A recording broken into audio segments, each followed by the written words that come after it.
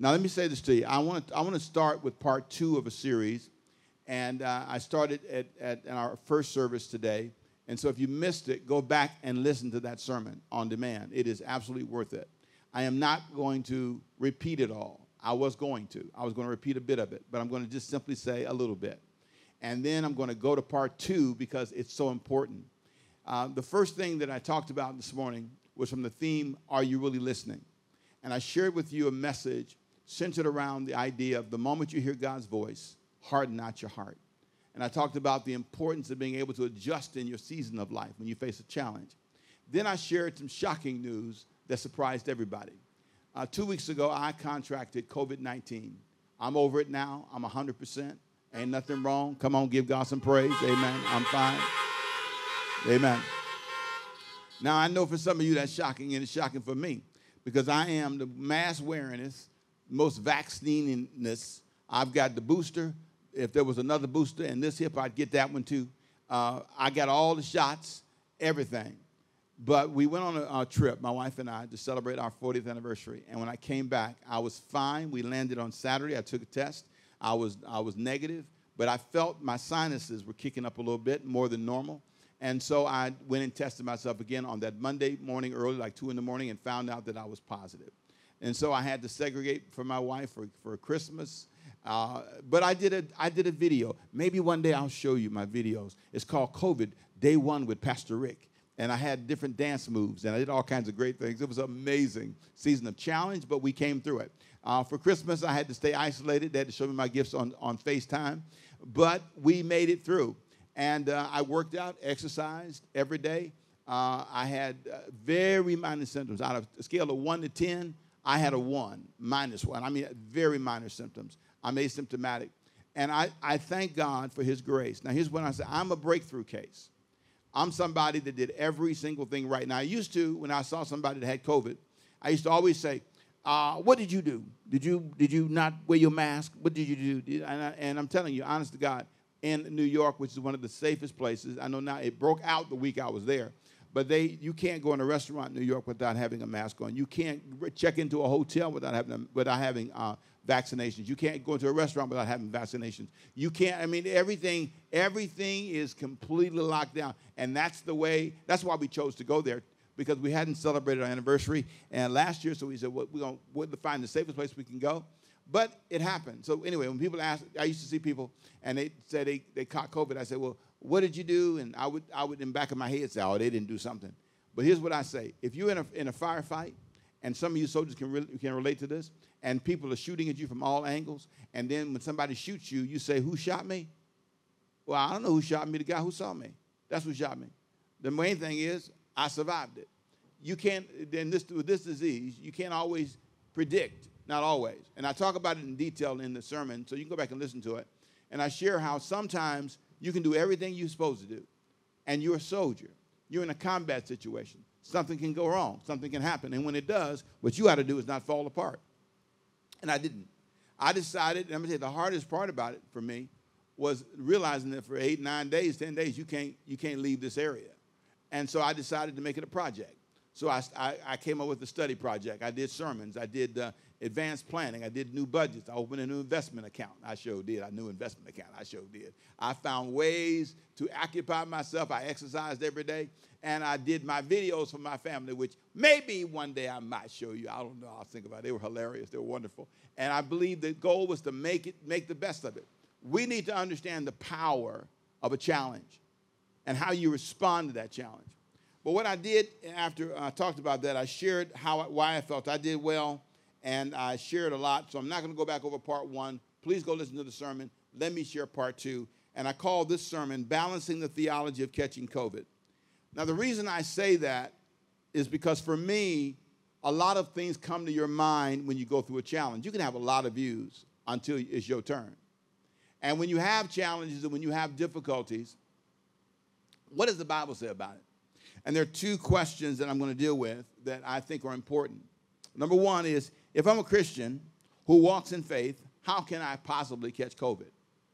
If I'm doing what God said, I did everything I'm supposed to do, how in the world could I possibly catch COVID? Then secondly, does God have the sovereign right to say, I'm going to let you go through this? You can pray for healing. You can ask me, but I'm going to let you walk through this because I'm God. I can help you get through it. And I want to teach you something on the other side of it. Now, again, I know that for me, one of the big lessons that I've learned in this season is our theology needs to be adjusted. What we believe the Bible says. A lot of Christians use the Bible in this season in an unwise way. They have a theology that says, I can't catch nothing because I'm saved. I know God, so I'm above and beyond all that. Well, I said in the first sermon, you are not above your Lord. They crucified Christ. You can be crucified. You can have a problem in your life, even if it's not your fault, because you're in a war zone. Things can happen. And so you're supposed to be strong in the Lord and in the power of his might. So you shouldn't be intimidated. Now, any soldier will tell you, if you go to battle and you're afraid to get hurt, you're not going to win.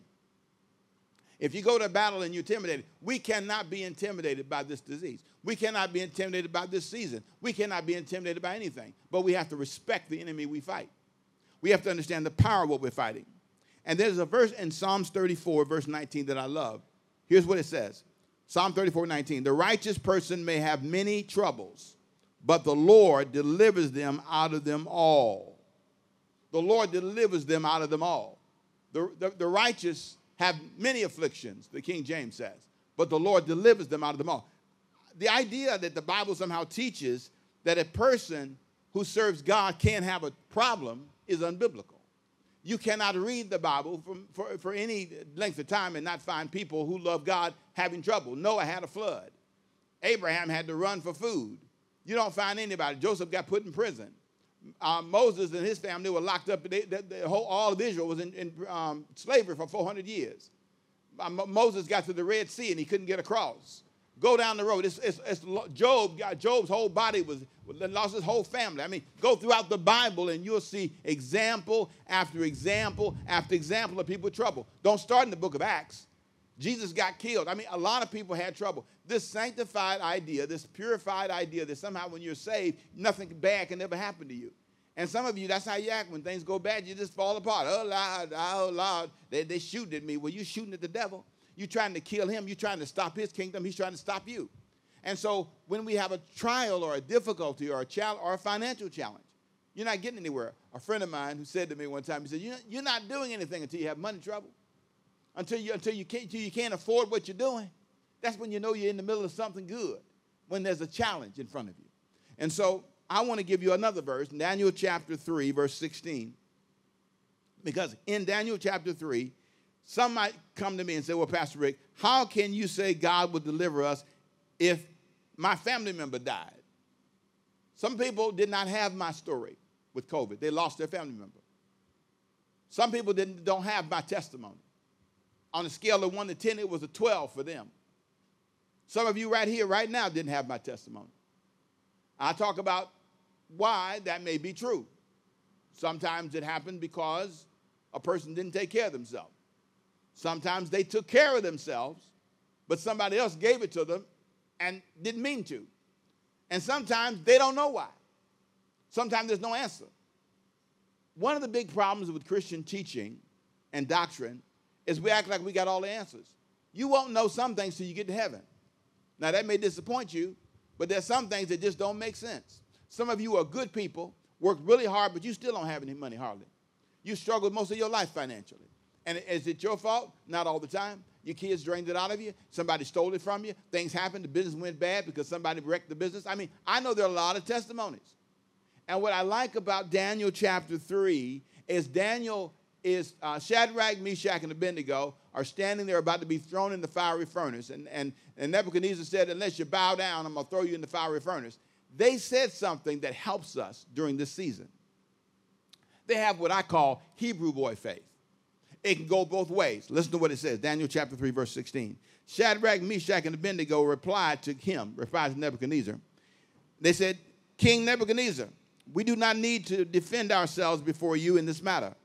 If we are thrown into the blazing furnace, the God we serve is able to deliver us from it. Pause. He's able to deliver us if he wants to. Pause. Think about that for a minute. Before you throw us in here, notice God can intervene. He says, and he will deliver us from your majestic hand. God will ultimately deliver us from you, sir.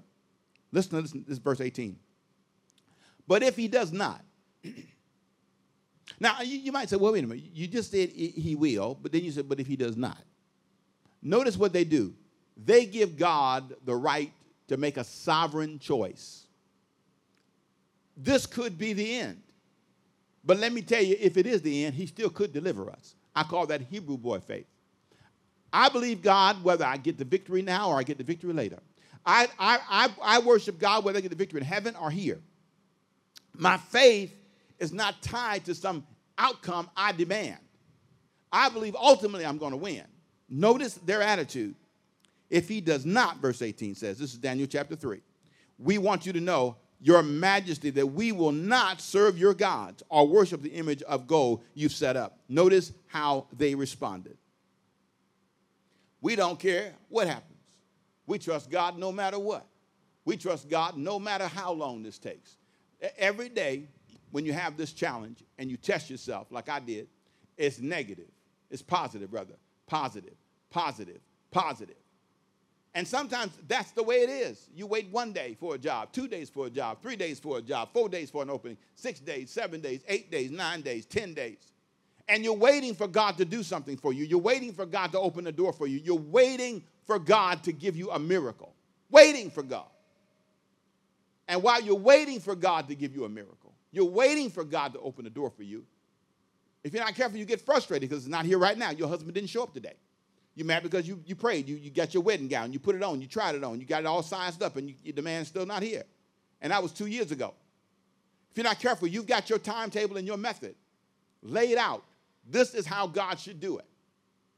You wanted your mama to live. So did I. You didn't want to have a disease. You didn't want to have a physical challenge. You wanted to stay on that job. You prayed to stay on that job, but you didn't stay on that job. Does God have a sovereign right to say, no, in this moment, I'm not going to do that for you? Now, let me say this to you. I want you to be clear about this. There is something called the sovereignty of God, which means independence of God, where God chooses to do things or not do things. And I don't think that we believe God has the right to do that. In the book of 2 Timothy chapter 4, verse 6, Paul is facing death. Paul has done nothing to deserve death, but stand up for Christ. Paul has done nothing. Nothing at all. But I want you to think about this for a minute. 2 Timothy chapter 4, verse 6. For I'm ready, Paul said, I am ready, already being, poured out like a drink offering. And the time for my departure is near. I have fought the good fight. I have finished the race. I have kept the faith. Now there is in store for me the crown of righteousness, which the Lord, the righteous judge, will award to me on that day. And not only to me, but also to all who have longed for his appearing. Now here's what I want you to think about. This is a guy who didn't want to die. This is a guy who didn't deserve to die. But this is a guy who said, you know what? It's God's decision. I'm not going to worry about this. I'm going to do all I can, say all I can, trust my God, and put it in his hand. There's something powerful about that. When you give your life, when you give your service, like these men over here who've given their service, I appreciate you guys over there giving your service, helping us, giving their service over there. Make sure they know that I see them. They're amazing. Guys who sacrifice their life to come out here and park these cars and sovereignly choose on their own. Sovereignly choose on their own to volunteer and serve. It's amazing. When you sovereignly choose, God sovereignly chooses to do things for you. God sovereignly chooses to bless you. God sovereignly chooses to lift you up. God sovereignly chooses. But if God says, that's the end. Your time is up. You've done all you can do. You've given all you can give. You've donated all the time I want you to donate. It's time to go home. Paul said, hey, it's time to go home. It's over. There's no more that I want you to do. God made that sovereign choice. When I face a challenge, I have to put my hand and my outcome in God's hand. I cannot be frustrated. I cannot allow myself to be frustrated.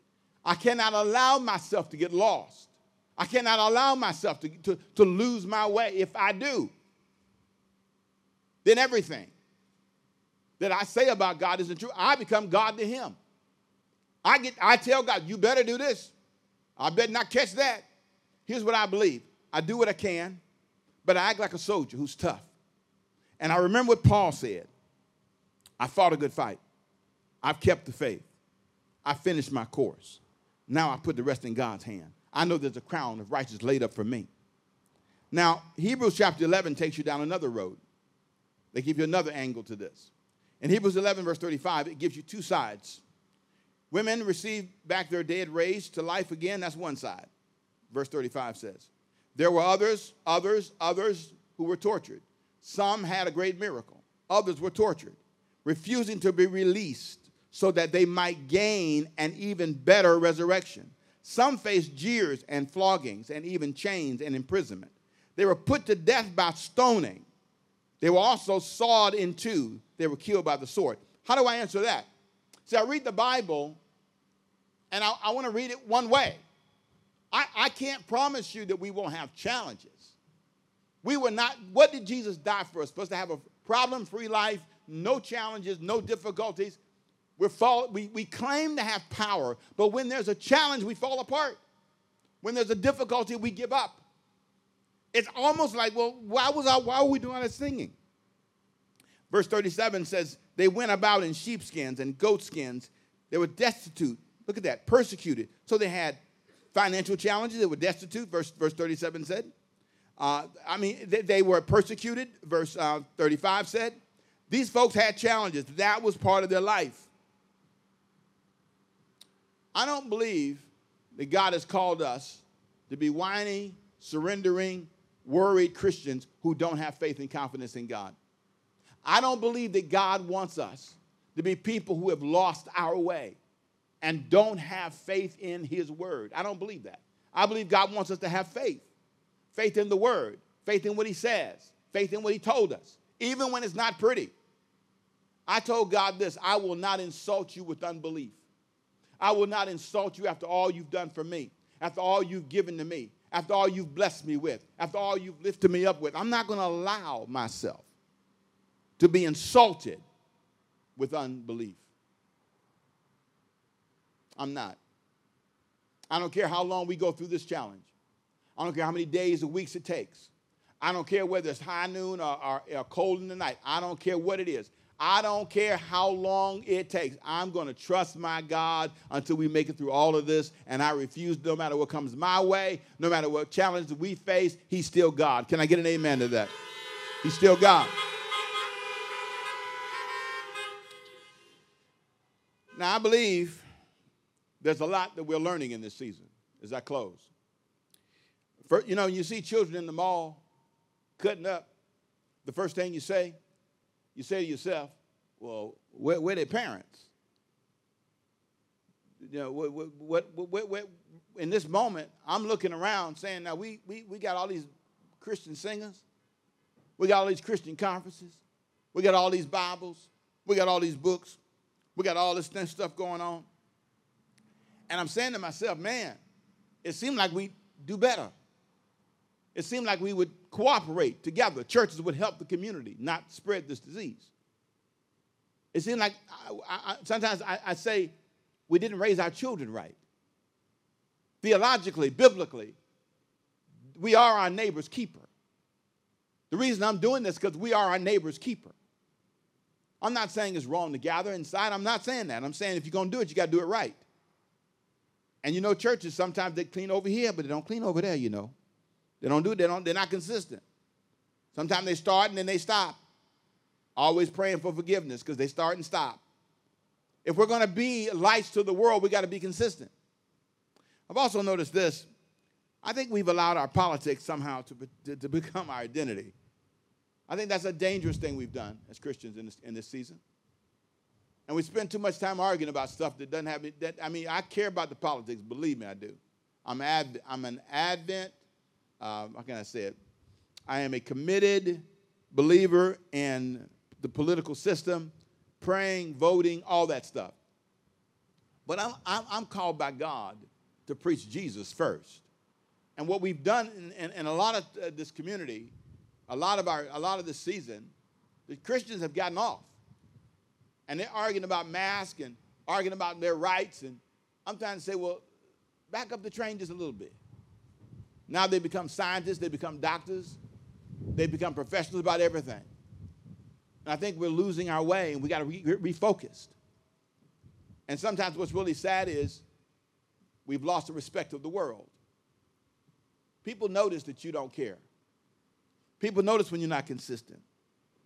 And our spiritual children have been raised in a way that's not balanced. You know, 2 Timothy chapter 2 says this: do your best to present yourself to God as one approved, a worker who does not need to be ashamed, who correctly handles the word of truth. Our job is to handle the Bible right and not use the Bible foolishly, to not take risks we don't have to take. There are things that I see in the Christian church today that concern me. You know, there's a verse in 2 Chronicles 7 that we read all the time, and we always quote it: if my people who are called by my name would humble themselves and pray and seek my face, turn from their wicked ways and seek my face, then God will heal the land. We like that verse, but you got to read that verse carefully. First of all, he's talking to his people. And he says they're called by my name. They represent me. And then he says what I need them to do. Don't talk about the world. Don't talk about the unsaved. Don't talk about those who don't love God. He said if my people would turn from their wicked ways, then we'd hear from heaven. It's all about, we lead the path. We lead the charge. So, church, here's what I want you to do. I want you to celebrate the God you serve. Be a light and an example. I want you to begin to look at how you live your life. We're going to make it through this season. God is faithful. If you lost somebody during this season, God has them in his hand. You are a gift to the world for a season. All of us live for a season. All of us live for a season. And as I get older, I see that season coming to a close. Now, I still got time on the clock. I believe that. I try to live like that. I try to eat like that. I try to exercise. I try to do all I can to keep my time on the clock. But there's a verse in Peter that says, a day is as 1,000 years, and 1,000 years is as a day. I say this to people when they lose loved ones. A friend of mine who lost somebody, I told him once, he said, Rick, I just feel sad. I feel like my child won't know who I am when they die. I feel like the end of their life was when they died. And I said, no. I said, you have to understand. He said, if my child could see me from heaven, that they would be sad. And that grieves me to think that my daughter would not see me. And I said, no, I believe your daughter can see you. But I believe your daughter sees it from another angle, from a heavenly angle. Because Peter said this: a day is as 1,000 years, and 1,000 years is as a day. If you took 1,000, okay, 1,000, and divided by 24 hours, which makes up a day, you come with around 41.66, so round up to 42 years. Every hour in heaven is equal to 42 of our years. So if you're 80 years old, you've only lived about 2 hours in heaven. It's time. So your child, someone who dies of COVID or dies for any reason, if they were looking at you, they would see that you don't have much time on the clock. In their mind, we'll see you in a few minutes. Let me say it again. 1 hour in heaven is 42 years of our time. So if you're 42 years old, you're just an hour old in heaven, thereabout. It took Jesus about 30 minutes to save the world. Heaven's time.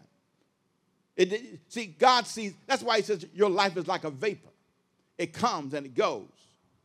I realize that I'm only here for a short time, and I don't need to grieve. People in heaven are saying, hang in there, you ain't got but a few more minutes. Hang in there, I'll see you in a few more minutes. Your mama's saying it, your grandmama's saying it, your daddy is saying it. Everybody's in heaven rooting for you, saying, hang in there. I know it seems long to you in earth years, but it's a few minutes in heaven's time, and you're going to be there with me in a few more minutes. So you can shout, you can be happy, because God is going to get you there. Come on, say amen if you're hearing me.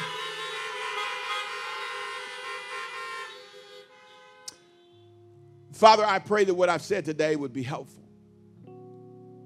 I pray that we really listen today. I pray that we'd have mature theology, that we'd put this in your hands, your sovereign hands. We put the length of our life in your hand. We put our finances in your hand. We put the things we can't change and control, the people that don't like us, we put them in your hand. We put our enemies in your hand.